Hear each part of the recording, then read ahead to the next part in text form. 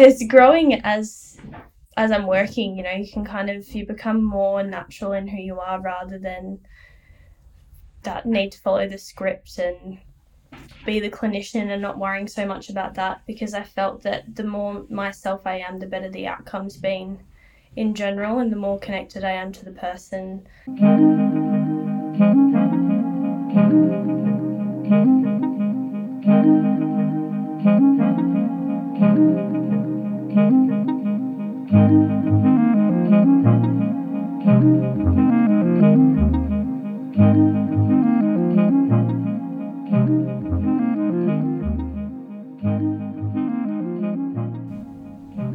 Hi everyone, welcome to another Real Clinicians, Real Chats with me, Alex Murray. I'm a podiatrist and strength and conditioning coach based in Canberra. And I'm Kit Wisdom. I'm a physiotherapist studying a somatic psychotherapy based in Melbourne, in Victoria. So we have another guest episode. Woo! Another Real Clinician. Hey! It's Em McIver. Em, how's it going? Hello. Good, thank you. I'm good. Happy to be on.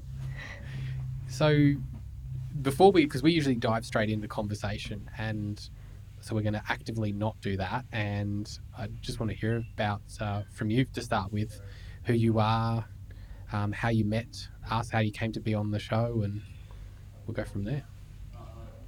Yeah, so I'm Emily, or Em. I'm a physio. I'm in my first year of work.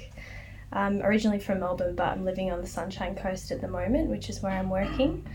And I actually met Kit a couple years ago. I was actually going to the physio and met another health professional, and we're actually having a chat, and I was talking about my experience of learning at uni, and she went, actually, I know someone who you might connect with pretty well, and she put us in contact with each other, and we had a chat online, and we've sort of just been completely in contact since, just talking all the time and having some meetings occasionally, which has been great. So that's how I've met Kit. Yeah. Very cool. It was so nice for you to reach out as well, I think in like second or third year uni, and it was great just to have the questions you asked are the questions that I'm asking now. So I was like, how cool that this girl is asking these questions and kind of really critiquing how she's learning at uni and what you're interested in. And, I know you've got a bit of an interest in the mental health sort of side of things. So it was lucky that you were listening to our podcasts so that we could invite you on.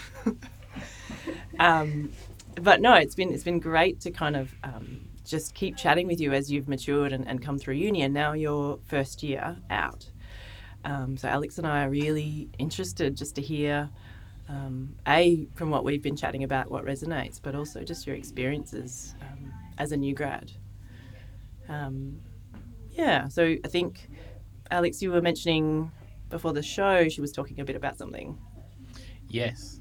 So Kit leaves me to do all the introductions and organising, which also gives me a point to say, like, I think something that's very underrated from a development perspective, potentially a bit overrated from a trying to get work post-university, but getting in contact with real, like, private practice clinicians or people in a space where you want to work and just having conversations and learning more about things throughout university is such a good way of, or I mean, even if it's in any field that you want to be, working in, I think it's a really good thing to reach out to people and to start having conversations. I know we have that a lot from a work perspective, get work, get to know people, sort of try and intern or try and do something to get work. But I think, forming those relationships early gives you a lot more insight. And I think that's the point, what you said, Kit, about, developing and then starting to ask bigger and better questions, just seeing the reality. But yeah, with that aside, before we sort of started recording, you were sort of talking to us about how you've listened to our podcast and you were sort of writing things down that were quite prominent to you or resonated with you. You were been thinking about and reflecting on some of our experiences and some of your own. Can you talk to us a bit about that experience, as well as, what, if anything, really particularly stood out to you? Yeah, definitely. I think I started listening and I just went, oh, this is really great. It's just nice and refreshing. A podcast that doesn't really have a strict agenda and it feels very natural. And I had a bit of a laugh listening to you two a couple of times, and that was just really refreshing. And then I kind of went, oh, instead of listening to this in the car, where I'd usually listen to my podcast and try and fit everything in and learn a bit more, I kind of went, actually, I'm going to go sit down and listen to it and maybe take some notes, because I found that there was a lot of things that were coming up for me that I thought, oh, this would be quite a good reflective experience to write down what I've gone through and kind of use the time to sit and read what I've written and then reflect on that a bit more, which is different to the time that I've had to reflect while I'm at work, where I'm typically trying to just fit in more PD or more clinical sort of knowledge. Just a nice space to kind of listen and, yeah, just kind of think a bit more about what can I do differently, or think about more of the experience that I've had, which I found really nourishing. So I really enjoyed doing that too. So there's Very a cool. difference in terms of like where you sort of like the PD sort of side of things and like the learning, and then like the reflecting, you're sort of finding your experience is that they're not often going together. They're often kind of two separate things. Yeah, I think they can be separate. I think I've kind of tried over the years, I think talking to Kit initially and the conversations that we've had, it came about that I might not feel as nourished in terms of my learning experience. And so I've tried to create a space for myself where I've kind of sat down and thought a little bit broader, kind of be a little bit more creative and have time to reflect on things that may not be a set out sort of learning agenda, or learning about clinical things in particular, and found that to be really beneficial in terms of developing and not feeling pressured to just go along this clinical narrative sort of thing. So yeah, it's been really nice actually having that dedicated time, which you don't typically have as a new grad, or you have sort of I've been lucky with my work, but you might have a half an hour space where you're still trying to just cram in clinical knowledge, just that cramming sort of feeling, but actually having space to just sit and reflect without, I've got a patient coming in soon or anything like that, just my own time. So I'm really fascinated, Em. Like, what does that feel like as an experience? Like, we're using words like cram and space, but just as a kind of like you're setting yourself this kind of environment. It sounds like you're slowing down. You're kind of deepening your thought process. Like, how is that for you? Does that feel different to university? Does it feel kind of similar in some ways? I'm just curious, as an experience for learning, what that kind of, as a felt sense, even feels like. Yeah, I think it feels different. I don't think that we have that space in uni. It's not really created in a sense for us, and so I kind of felt like I needed to create it myself in certain ways, and I've gotten better at sort of learning how to do that for myself, because it's not something that you just know. So yeah, I think that I just sort of saw it as an opportunity to do that, because it was a nice dedicated time to actually sit back and think a little bit more and listen to you guys and kind of hear what you're saying, and maybe use that as a prompt, because sometimes you don't actually know what you need. Just having that opportunity to kind of write things down and not feel rushed, or just kind of feel a little bit of safety in the unknown, rather than having a bit of an agenda that you've got set out to learn and you need to achieve. So because I can imagine that we've talked a bit about on the poddy around like having a bit of an agenda when you're first starting, because it actually is a framework, or kind of understanding where you're heading, so it doesn't feel too big and omnipresent. But what I'm hearing is there's like a bit of nice balance here, that you're kind of bringing in the reflective practice to kind of come alongside the emerging clinical practice, I suppose, as a first year that you're sort of developing. I'm just curious around like reflection in uni. Like, how did they how did they teach it, or like can you give us a sense of how it was kind of included? Yeah, we definitely talked about reflective practice, kind of learning from your experience and sitting back and going, oh, what could I have done differently? What could I have done better? But the focus was definitely more around the clinical side, that facts and knowledge about, am I giving the best treatment? And I found that I wasn't really extending that to, oh, how was I personally? How did I communicate? How was the experience for myself and the person? And I definitely got better at that and focused on it a bit more, because I think I was lucky that we had those chats together while I was still in uni. So that was sort of introduced to my mind to be able to kind of go, actually, what was the whole experience like, rather than thinking, did I achieve the clinical outcome? Did I achieve my list? Did I follow the script? Did I tick all the boxes, sort of thing? Yeah. It's interesting because there's two things that pop out to me when you're sort of talking about it, and Kit probably has better words to explain. We'll see. No, it's interesting because, like, I've just been reading about a lot more about reassurance, and there's different types of reassurance and different labels and different things that we go about that we may be doing or not doing. I digress. But one was output. The reflective practice was kind of more about your output and less about you as a person and how you felt, and therefore the second thing that sort of stood out is therefore there was not the focus on the patient as someone receiving that. It was almost like a product based focus, and there in a way a controlled controlling the way that, and trying to produce something that was replicable amongst every single student coming out. It's like going to an art class and everyone's producing the exact same vase, and it's like, is that actually in one respect the goal, or is it just?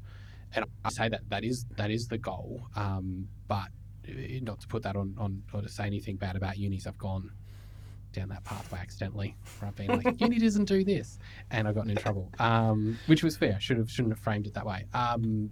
But from that point of, like, when we're not focusing on those other aspects, it sort of is that's the accidental outcome, that we're all kind of producing individuals with the same exact sort of process procedure, because it's all about just getting the same output rather than leaning into ourselves and what strengths but also weaknesses we might have as individuals. Does that kind of, how does me saying that, is that a good read? Is it something different?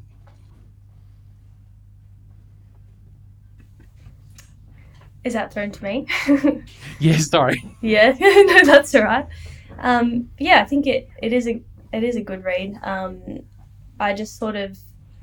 found so much benefit in thinking about the whole experience in terms of growing as a professional, but also as a person, and connecting with people more. And it makes me wonder, what if we did dedicate more time for that sort of expansive reflection during uni, and how would that change the narrative of going into the workforce and feeling like you can have trust in your ability, or feeling like you're worthy? Because I think just talking to some of my friends, especially at the beginning, you kind of feel it's a natural experience going into work, but making sure that you feel like you can trust your ability, you're not stressed about what's going to happen, or I don't know enough, that sort of thing, but actually feeling comfortable in not knowing and being able to know that you have the ability to sit back and go, what could I have done better, and actually finding it exciting rather than overwhelming.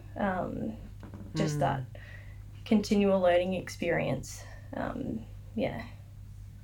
Well, we've spoken a bit about it before, haven't we? How it's actually quite overwhelming at times to not know, and especially when we're in that expert position. And I can imagine as a new grad, now there's even more things that we have to be aware of. We've got trauma-informed care, we've got patient-centered care now. Like, if we think about, I'm a bit older than Alex, but there's so much more now coming out as a new grad that you've got to be aware of. Neurodivergence. Like, there's it just seems to be more and more and more layers of how to meet the individual. And you just think if we're not meeting ourselves as individuals as well, like how that you can sense that it's like we're kind of chopping off part of ourselves in order to, but we're also trying to meet a whole human. So I can really understand how that need to kind of develop our own selves earlier on, so that by the time we're meeting these complex humans, we're more okay with not knowing, because we know that we're also quite complex and got layers and depth, and we can't possibly kind of know everything. But yeah, I think also the other thing that popped up for me, and when you were talking briefly before, and I know we chatted a little bit about it just before, but also links in with Alex kind of creating the same, I'm going to say vase. You say vase, I say vase. I don't know what I'm supposed to say. I learned that I've been pronouncing lots of things incorrectly for years. I love that. Hey, I used to call a rhubarb on the front of a car a rhubarb, because I thought it was rhubarb. I didn't know it was a rhubarb. So, I'm with you.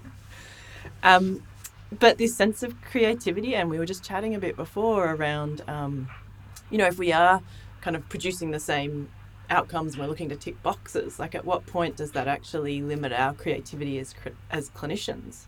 And how do we perhaps tap back into that? And I'm just curious your thoughts. It's a bit of a big question, but jump you in there.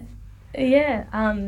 Well, I remember, we were talking and I was just thinking, have you found it quite, healing or nice to actually be writing blog posts without having an agenda? Because you kind of go through this huge uni experience going, all right, I've got to follow the task requirements, I've got to do things specifically the way that I need to, and then it's quite refreshing being able to kind of do whatever you like and having the experience of reflecting that way. So yeah, I think it's hard because obviously the experience of being a new grad is always going to be challenging, but having a different sort of mindset about it and having that healthy layering of knowledge rather than feeling like you're always striving to fill the gaps, and being able to find comfort in that. Yeah, I think, it's hard to know how exactly to change the way you're doing things to do that, but yeah, I think that's an important thing. How do you bring creativity into your work at the moment, do you think? Like, how do you bring, uniquely M into your job? That's a really good question. I think it's growing as I'm working, you become more natural in who you are rather than that need to follow the script and be the clinician and not worrying so much about that, because I felt that the more myself I am, the better the outcome's been in general, and the more connected I am to the person. I think that opens creativity, and it's also being comfortable to kind of have moments where you're not talking and let them bring up things that are important to them. But that also comes with learning what to prioritise in the appointment, and when you can give that sense of connection and also getting the right things done. So that's a bit of a learning experience in itself. Trying to find the space to be creative, but then figuring out where that's the best place to be in the appointment when you're still trying to consolidate what's important clinically. So yeah, that's a bit of an evolving process, I think. Definitely. The words I like picking up, especially when you're talking about worthy. Are you worthy of doing this practice, or is what you're doing for the patients? Are you worthy of having that role, not knowing enough, and then talking about uncertainty. And the thing that sort of popped up is that we talk about a lot of things being uncertain, and we have to hold that uncertainty, but it seems like so much of what you've and how you've been taught is about having this bar that you have to sort of reach that seems quite high, and it's quite certain where it is. And so like the two sort of things that I'm wondering is whether you feel like having the way that sort of we go about teaching and the way we go about marking, and we try and make people sort of reach a point of competence, is that almost like too high in a way, so that it in a way suppresses all those sort of things about wanting to be yourself, because if it's so high and you're constantly striving, that was one of the things that I think you said the word striving, to meet that point. That whole sort of process is, if we lowered that bar, because I think one of the things that might be misinterpreted from conversations like this is that we kind of just don't want to have a bar, or don't want to have right or wrong conversations. But if we just took that bar and sort of put it lower and say this is a point of competence, and then that's much, much lower, and then had more focus on how we would individually solve problems rather than having what is the most evidence-based plan, when we know we don't have huge amounts of evidence. I mean, looking around, just doing reviews for a course on heel pain that I'm doing, we don't have so much. So we have to sort of be filling the gaps with what's going to work best for our patient. It's kind of setting people up to fall over in my mind, if we're setting this bar high, or saying it has to be evidence-based and it has to be this point. I'm wondering what you're saying that, and being in this experience, what your thoughts are. Yeah, I think it's a difficult thing, but even just having more space for open conversations of the learning experience itself, and kind of that bonding experience, which you obviously have when you're in uni. You talk to your friends about how you're going, and talking about challenges and things like that. But it's been so valuable having chats with Kit, or seeking them out with other teachers at uni and things like that, when you're actually just talking about the experience itself and reflecting and having that chat about, what are we learning, and not feeling like you're, I guess, alone in worrying about the clinical outcomes and things like that. So maybe just having a bit more of that reflective time to talk about the experience itself, especially in private practice, I think, as well.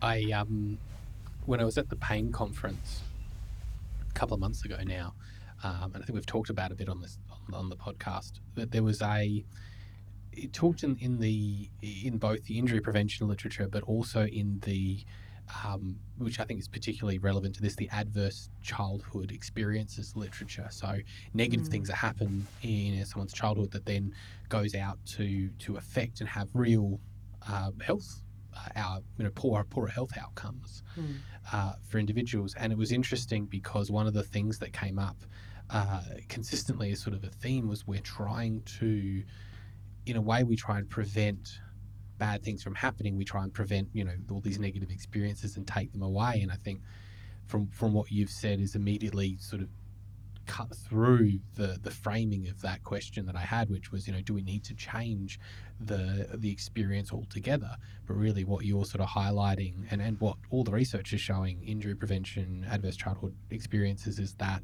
positive experiences can overcome those negative experiences. So we don't have to get rid of challenging things. We might just have to have more space and more support to support people going through those challenging experiences. Is that a good sort of reflection of how you essentially thinking about this, and also what you kind of did incidentally by seeking out Kit and others?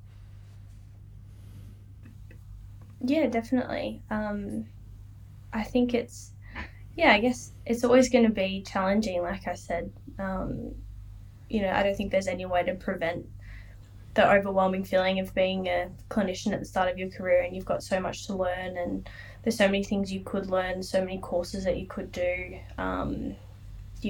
That's just a journey that's inevitable, but kind of that feeling of inadequacy, that it kind of comes up a bit when I talk to my friends, or when I did at the start of the year, kind of feeling like, once I do this, I'll feel confident. Once I do this, I'll feel confident, going through the year like that. But I don't know what else we could put in, I guess, that reflection time would be really beneficial. But yeah, I think the ability to kind of accept the uncertainty, or being able to sit with the feeling that you don't know everything.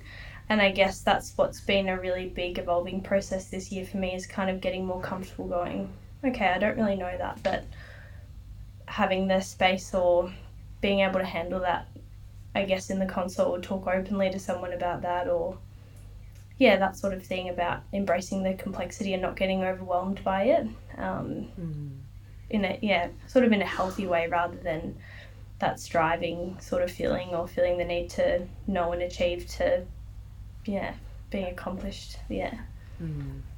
I think also what pops up for me when you talk, Em, is about how we started exploring your interests, perhaps even in the physio umbrella. Back then, like we were talking about, your strengths and, what you're interested in, and which parts you found challenging, and what you found actually really, enjoyable as part of your undergrad, and what you're looking for in a job. And just that ability to kind of stop and prop and kind of understand where your interests lie, or where your energy, or where your sort of pathway could lie. Because I compare it to mine, and I didn't really start doing the thing that I wanted to do until I was 30 something. So you think about what I think about is how we could potentially develop and understand and build that self knowledge in our clinicians. Yes, they've got to still have the foundational baseline of knowledge around all the things in physio, but then it could be like, what are you actually interested in? Like, again, if we're talking about retention and sustainability within the professions, knowing that burnout and dropout is getting, the time spent in the professions is getting lower and lower. I think there was a recent study, I don't know it, sorry Alex, I just saw it somewhere, but it was like literally the last couple of years, it was saying by the end of the first year out, the physios were all kind of subjectively reporting they were pretty burnt out. So I think, this sense again of like developing yourself and your interests, and then also being able to kind of combine that with the foundational knowledge, and know that you're kind of doing a bit of both, and developing different parts. I go back to the things that I don't enjoy as much, because I've kind of got that outlet of the things that I am really interested in, if that makes sense. I don't have a question in there. I was more just reflecting about how you've gone about this, because I'm really impressed and admire how you've gone about, reaching out and building it just feels really mindful. And we've chatted about this before, but you seem to make, really informed decisions. And I suppose maybe the question there is, how do you think that has kind of kept you in good stead for your first year out, knowing that you've gone away from home, so you're in the sunny coast instead of Melbourne. You've gone into private practice, which you could argue is less supportive than the public system. But I'm curious what you think about is actually really resourcing you at the moment in this challenging transition that you said is, kind of normal in a way, the overwhelm. Yeah, that's a good question. I think it wasn't easy. I think it just kind of, there was something that I knew that was missing a little bit when I was studying, going, I feel like I'm not fully nourished in my learning experience, and then just trying to create a space for that outside of uni, or time for reflection. And even when I was looking for a job, the first thing that I looked for was mentoring, and I've been really lucky with my mentor. I've got heaps of time during the week to sit down, and just having the experience of him just sort of saying, okay, so what are we focusing on today?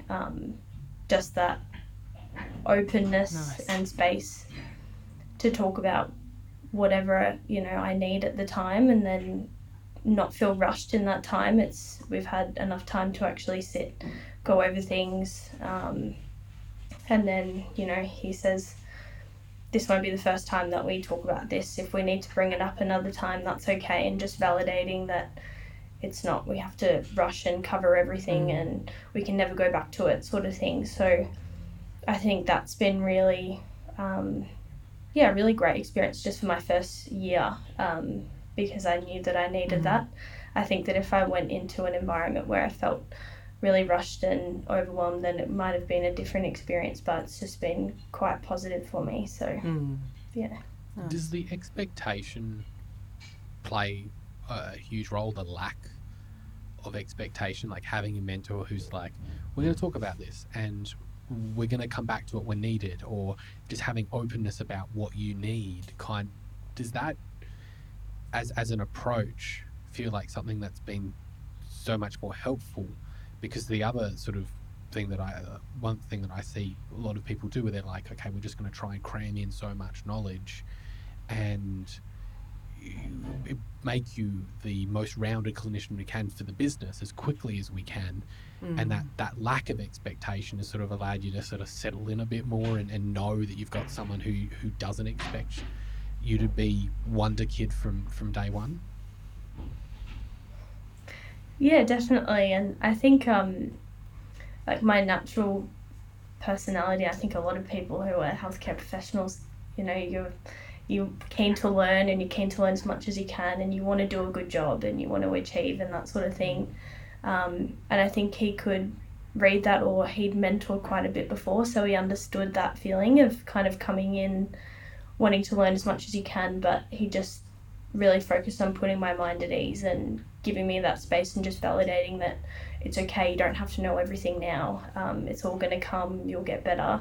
And even just that validation just created so much less stress and kind of an openness to learn, and I felt like I even retained a lot more while I was learning when we were talking, because I didn't have this feeling of, okay, this is the first time I'm going to hear this, I've got to soak everything up. But I think that's something that I hadn't had before. I kind of went, oh, okay, what are we going to work on today?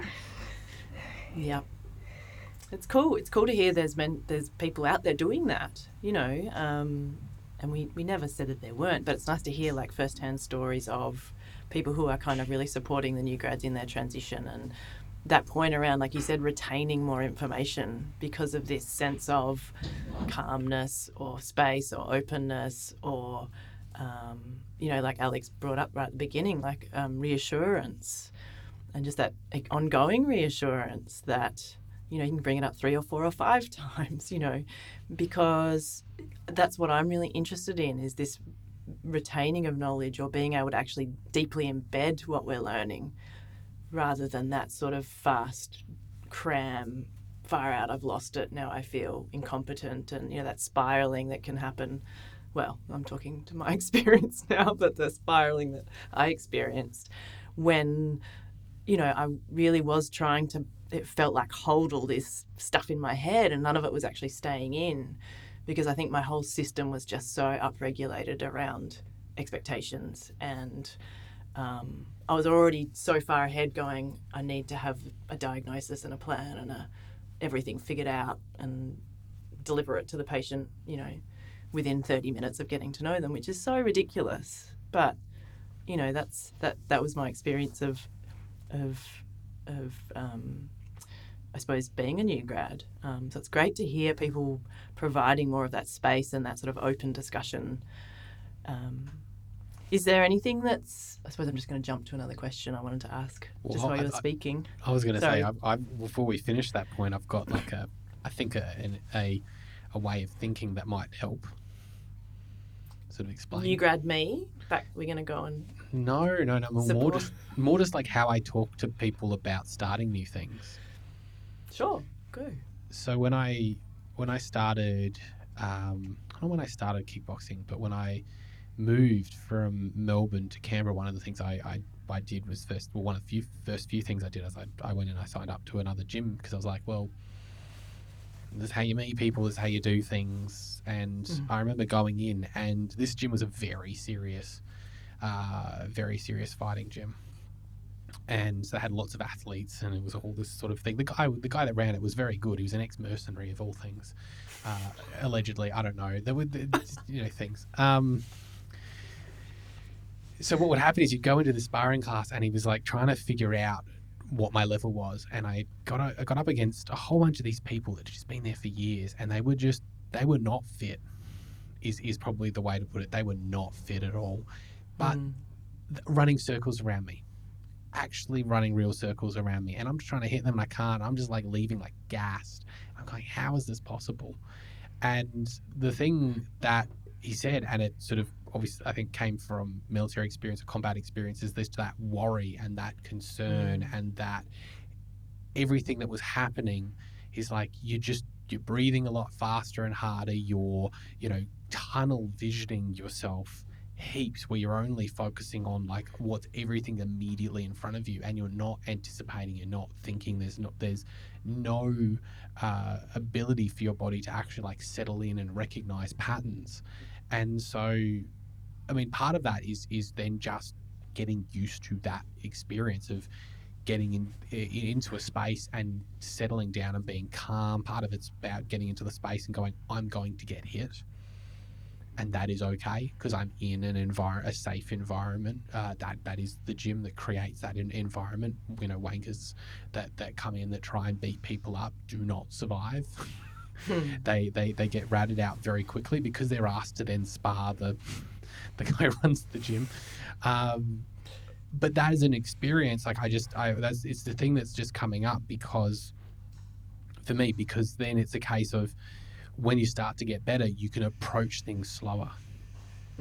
So all of a sudden now you're not racing to do something. You're just like, okay, this is happening. Someone's advancing on me, and I can be like, okay, I'm gonna I can step back. But in stepping back, I'm creating the space. Now, what am I going to do with this space? I've just started playing squash, and it's the exact same thing. The ball comes and you like frantically like run to it, and you like, wave your racket around like an idiot trying to hit it. And then there's the space of, okay, the ball's coming. Okay, I'm going to get into position. And then all of a sudden you sit there and you're like, wow, I have this like full second, and it just feels calm.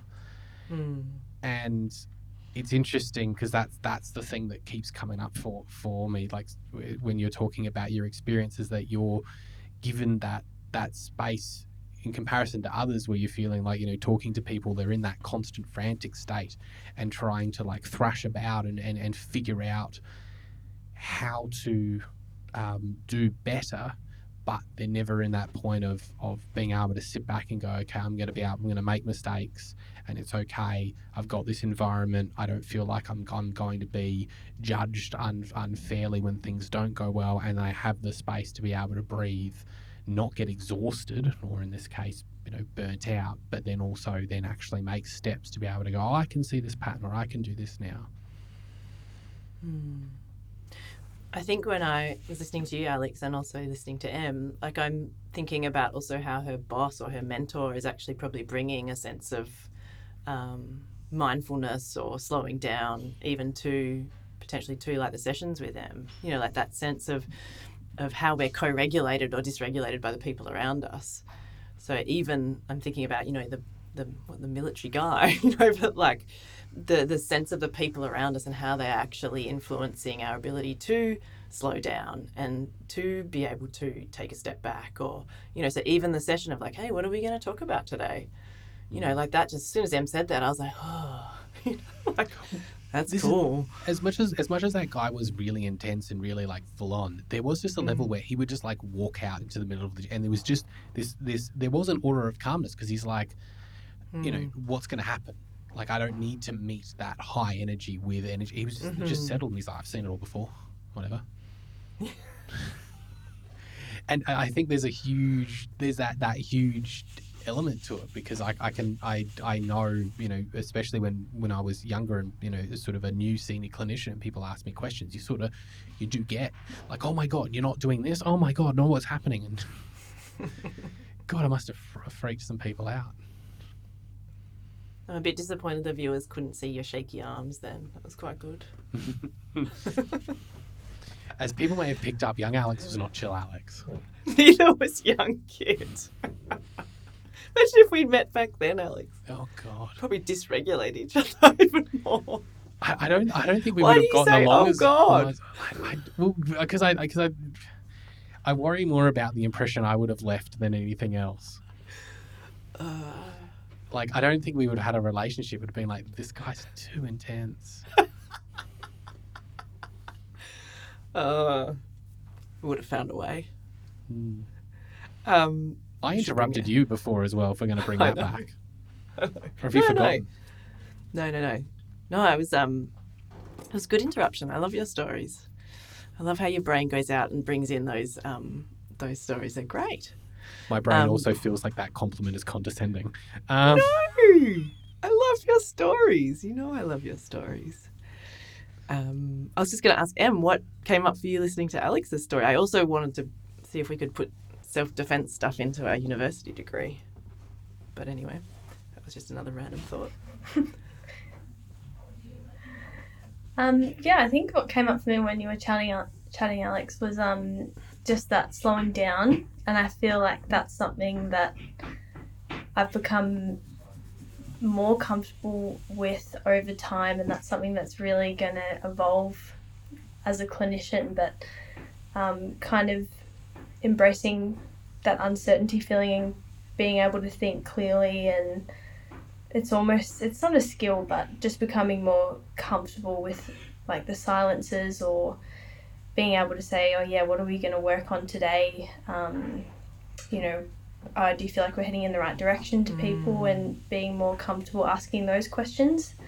Because I feel like it is a hard thing, I think, because you learn a little bit in terms of the clinical side, but I think that's been the biggest growth area this year, is kind of slowing down, kind of really trying to meet people where they are and figure out what they need, and then thinking, how can I give that to them? And I think a big part of that is not feeling like you need to fill the space or rush and deliver all this knowledge at once because you want to do a good job, but actually just stopping and having a really good conversation with someone and getting to know them as a person.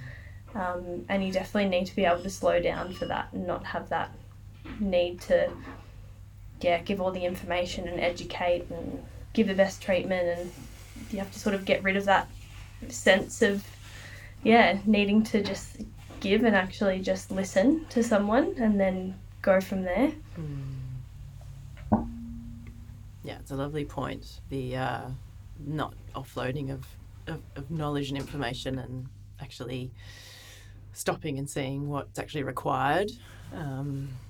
I felt like that was a skill that took a while to develop, because that sense of wanting to meet the need from a kind of a fact place felt like what we were trained to kind of do. I was going to say, Em, what's the question I was going to ask a while ago, before Alex told his lovely story. Look at his eyes. Doesn't believe me. What something that is there something that's like surprisingly challenging for you as a new grad, or something just surprised you that you didn't kind of feel like you prepared for, or just something that is not kind of basically what surprised you? It's a good question. I don't know about surprising, but I think the biggest thing is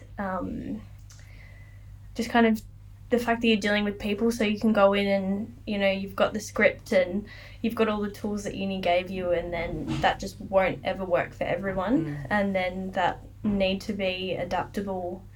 And I think that kind of what I spoke about before, and giving that space in the consult, or really trying to slow down a bit, allows you to make sure that you're doing the right thing for that person. I think there's nothing that can really prepare you for that as a clinician, and that just comes with time, I'm sure. But I think that's been the biggest challenge for me, just kind of making sure that, you're trying to give everyone what they need, because everyone's going to be different. So that's been the biggest challenge, I think. Yeah, I got a question for you, Kit. Okay. I'm going to ignore the guest, because so helpful in giving up their time to come chat and bring up all these great things. But I do want to sort of scoop up everything that you've been saying to us, and sort of flip it and say, what sort of, for Kit, we could see, a lot of workplaces might not have the training, the skill to provide this, but also a lot of workplaces, I wonder as well, how much of a level of survivorship bias there is, because if we're not given a huge amount of space at university and at workplaces to have these sort of open conversations, settle in and become calm, and there's a significant amount of people that are becoming burnt out and leaving, do we end up with a group of, a large amount of people who are, by no fault of their own, sort of just surviving based upon getting used to the chaos and getting used to this sort of process, and just becoming not comfortable within themselves, but comfortable and just dealing with all this stuff going everywhere. And I guess I'm thinking is, what is the long-term impact, and does that actually become reflected out? Because I see so many clinicians, when they ask, case-based questions and try and have discussions, there's so much just like, what am I doing? What's happening? How am I fixing this person? What's going on here? What do I want to do? And it's not always in that frenetic way, but that sort of this sort of tunneled viewpoint in a way, and they sort of haven't been opened up. I'm interested if you're sort of thinking or seeing the same sort of things. I'm a bit confused by the question. Can you say it again, like what you're specifically asking me? What do you think when I say this? Yeah. And what do you see this as when you talk to clinicians or when you see people post online? Are you seeing this? And then how much do you think it's related to not having the safety and the reflective environments, and that we're ending up with a survivorship bias of people who are senior clinicians and people in that area, just the people who have survived? Yeah. I think the way I'll answer it is kind of probably specific to the people I've worked with who are a bit older. That's probably how I'll answer it, because I think there's also some papers showing, and correct me if I'm wrong, that burnout also kind of is less impacted once kind of you through your 10 years or something. There was something around like the first 3 or 4 years are really tricky, and then if you make it through a certain amount, the burnout literature showed that it's like they developed a resilience, if you like, or their own strategies to coping with the chaos, as you named it. So I think there's some literature around that. And I suppose the clinicians that I've worked with, how I'd answer that is that I think they did probably in a way find a way to work within their strengths and their interests, maybe even outside of the workplace or even within how they did their work. So it wasn't like big steps of developing a different interest, say in podiatry or physio, but being able to buffer the daily grind, if you like, or the sameness with something else that actually really engaged them, interests them, and allowed their full self to be seen in. And then more so with the people I've been working more recently, where we are having open conversations, and they've been practicing for 20 and 25 years. They're still now having that beautiful expansion of self, and it's like it's bringing with it a beautiful like self-acceptance and self-compassion, and like a softening to who they are, even though they're having this regret and perhaps even some grief around not having it provided 20, 25, even 30 years ago. So I think there's this beautiful piece around this development of self is never too late, if you like, but also that it's influencing how they are then treating their staff, or how they're running their clinics, or how they are, meeting themselves in whether they do want to reduce their hours or not be a health practitioner anymore. So I think there's this lovely piece around they always knew deep down that healthcare was about the whole human. It's just like they've never had the time nor the guide nor maybe the specific questions and open discussions to facilitate their inner world more in a way. I hope I'm answering your question correctly. Oh no, the question is just it's more of a prompt, I'd say. How did it land? Yeah. More prompt. Yeah. Which is why you were confused by it. Yes. But I think, specific to the people I've worked with, and remember I'm I'm finding that it's having like not a similar effect as like on M as them, but it's been beautiful watching their it's like their whole self comes to their work now in a way that is the words for me are self-compassion, really, and like a sense of like okayness, or it's like a reassuredness in themselves even that might be 20 years in the making of being validated. And it's just, I think it's beautiful to see how that can still then influence clients, other practitioners, how they view the world. It takes me back to, again, that podcast we chatted about a while ago, Alex, the Roger Walsh one, around development of our inner landscape, essentially, as never being not done as in like there's an end point, but there's always depth there, and there's always beautiful things to explore and develop in ourselves, which is going to then influence every person that we work with or be with or talk with. So it's kind of softening, which might, who knows how that might impact someone else's, again, from a complexity systems, mindset. It's that change for that practitioner could have a flow-on effect to, lots of different ways. I like what you said about how people always knew that it's about the whole human and treating people as the whole human, but they sort of didn't know, like they don't have the questions or the space to be able to get there. Because I think that's something that I can see being a big struggle, is sort of like knowing, this is probably not the best way to go about it, but I don't know what else to do. And it just seems like a theme that's sort of come up a lot is sort of paying attention to the spaces that we're creating, because if we're not paying attention to people's experience, whether that be the patient at a student clinic, the patient at private practice, the actual student themselves, we're accidentally creating environments that don't encourage asking of the questions or developing these questions, or even accidentally, as people sort of stumble onto this and try and the space to form those questions. That seems sort of like we've got to have more intention in thinking about this, and it might not, like we said, go back to my point, we might not have to be able to prevent things, but create space to go, well, this is going to suck. Amy, I think you said it as well, there's nothing to get over, there's nothing that's going to make the experience of being a new grad not challenging, but having intentional spaces that best prepare people for it. Yeah. That sort of makes me wonder, Kit, how you were talking about the whole self.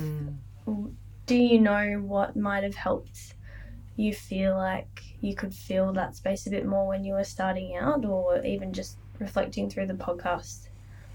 Is there anything that you think might have helped in that journey? Me, specifically? Yeah. Meeting Alex. That would have been great to meet Alex back then. I think it's pretty simple for me. Pretty simple for me. I would have just loved a space kind of like this, just somewhere where I could say all the ridiculous things that were going on through my brain. Just literally someone just validating that this is a human experience, and that your humanness is meeting their humanness in the room, and that's actually contextual factors. There was a big thing for me around, I just for some reason didn't think that any part of who I was actually contributing to the treatment or the outcome. So I literally felt like I was not part of it. I was just a vehicle for something. So I think anything for me that, someone to just come along and humanize me in a way that was really genuine, because, my background, my family of origin stuff and where I've worked, it's very been, rooted in that sort of Australian humour that is a bit of a piss take and is actually not, it's not kind in a way. So I think if, even if someone had come along and been able to genuinely humanise me and me not think, actually be able to trust that they were being honest, and that would have been another layer for me. So I really needed some safety created, felt sense of safety, and then a space to be able to say whatever I thought without it being judged or critiqued or problem solved, basically. I think that would have been so supportive, because then all of that worry and overwhelm would have had a space to go and be seen and met, and then I just think a whole layer would have been kind of settled. Yeah. Should we ask Alex what would have made a difference to him? Yeah, I was going to say, Alex, can you cast your mind back? Well, Kit's already brought up that I forget everything. This has been just a fantastic chat, just from like, what is happening? I can't remember being a new grad. But I also just had such a wild experience that I went into a clinic that had such a structured training process and had someone who's coming in on weekends to teach, and it was always, and actually, like, I was, quite thankfully in a way restricted from seeing certain case presentations. Like, everything was quite controlled to make it so that I wasn't in a environment where I was stuck. So I had a dream in a lot of ways, because I didn't actually see a new patient by myself. I always had someone else with me whenever I treated a new patient for like the first 6-7 months.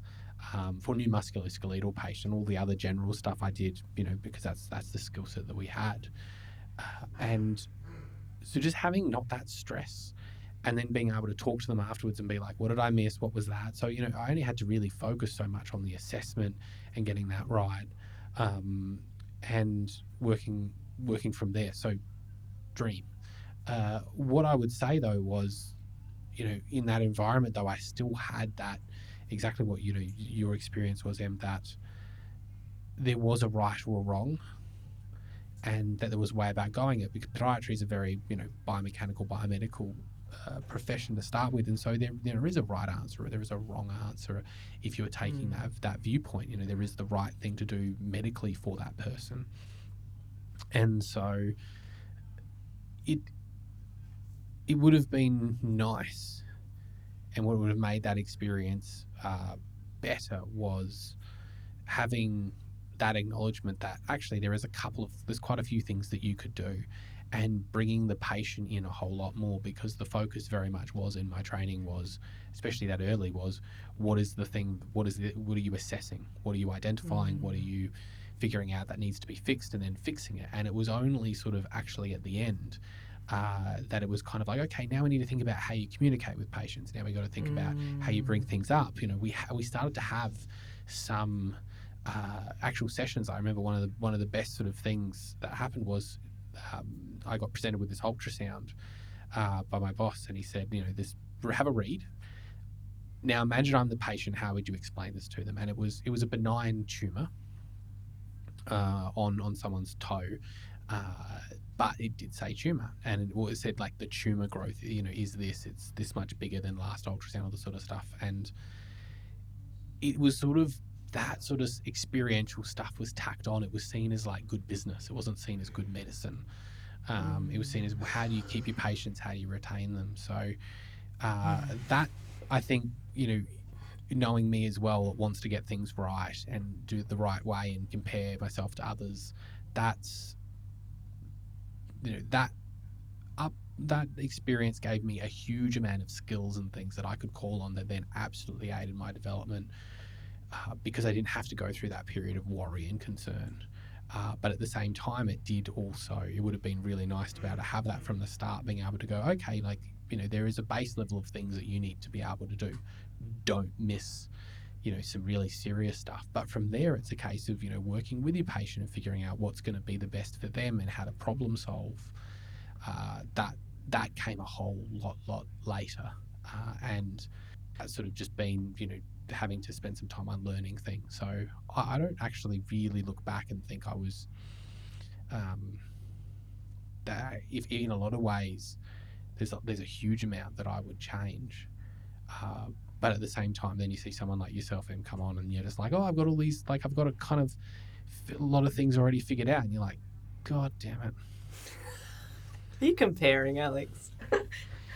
I don't have it all figured out, that's Well, for sure. I guess the thing is, like, you've definitely figured out things that took us a whole lot longer, and it's kind of awesome to see younger clinicians sort of picking it up and running with it, specifically because then there's more likelihood that we're going to get this flowing through, and you guys running clinics and having a heap more experience with this sort of stuff, and it's just that sort of point where it's like, it would be nice if we figured this out a bit earlier.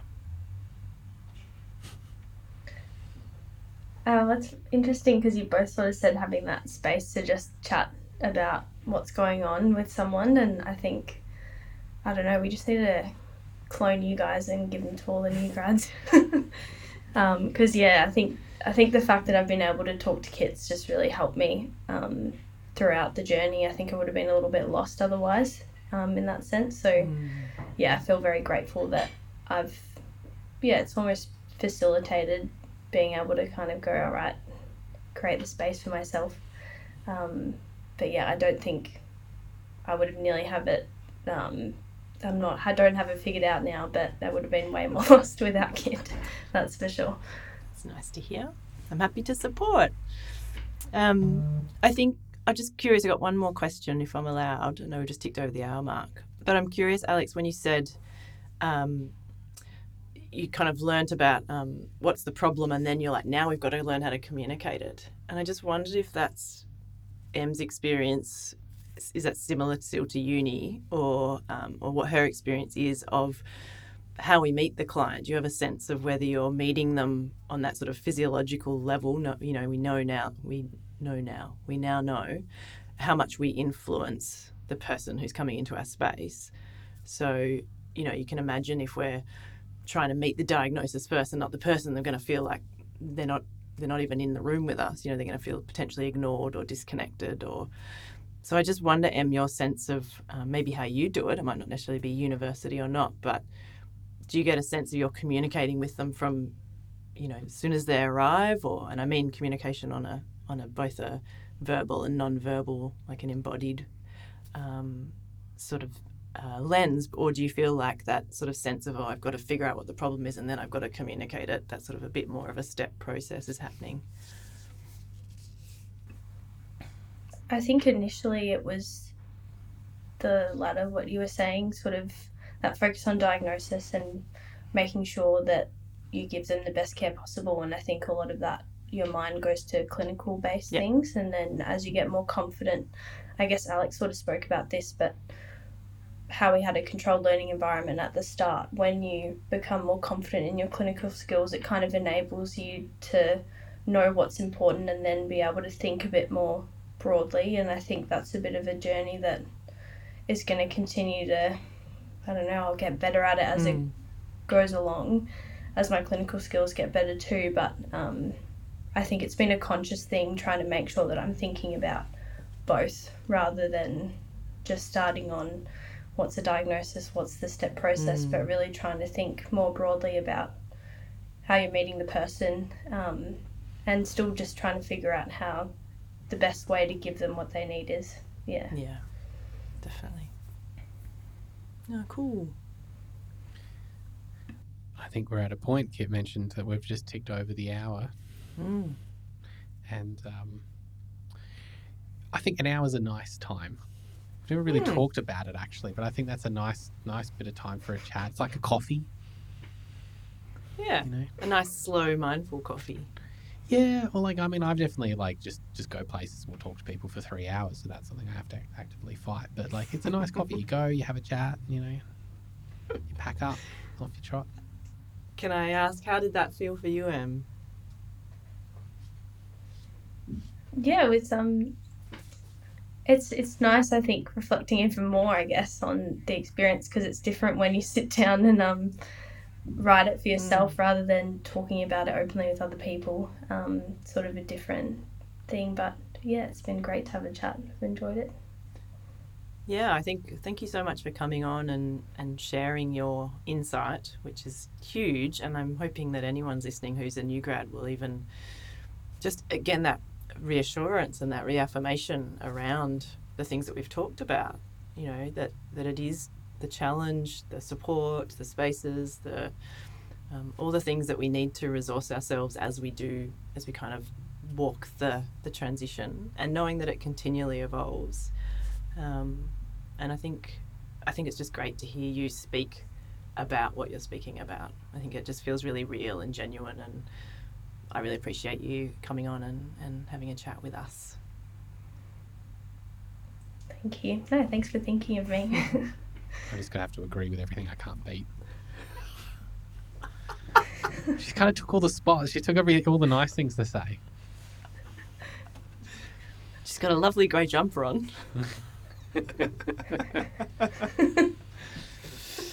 I completely agree. Yeah. Well, thanks everyone for listening to our episode. If you've made it this far in, we've been Real Clinicians, Real Chats. If you'd like to follow each of us, you can follow me. I'm the Rehab Podiatrist on Instagram, Twitter, Facebook, everywhere. Kit, where can people follow you? Yeah, I'm wisephysiotherapy.com.au, Wiseways Kit on Instagram, and Wise Physiotherapy on Facebook. Still no TikTok and no Threads. Is that the new one? Oh, Threads annoys me already, because immediately I just get Gary Vanderchuck content, or whatever his name is, Gary V, being like, I'm coming to Australia, hear me talk shit about pay thousands of dollars to hear me how I make money. Ironically, most of his money coming from anyway. If you'd like to email us, want to be a guest, things that come up for you, realcliniciansrealchats@gmail.com. We also have our own Instagram, Real Clinicians Real Chats. You can see when new episodes come out, or subscribe to us on your podcast player of choice. Em, do you want anyone to find you, or do you want to remain somewhat anonymous? No, I can't really be found anywhere currently. No, just at my clinic. Find her in person. Send her mail, maybe turn up. I don't know. Go to the Sunshine Coast and look for Em. Great human. I'm just imagining someone on the side of the road just being like, have you seen Em? Like, hair this long. Like, she's got a great jumper. Yeah. Love it. All right. Thanks, Alex. Oh, thank you both. That's been great. I appreciate it. Thank you. See you next time. Bye-bye.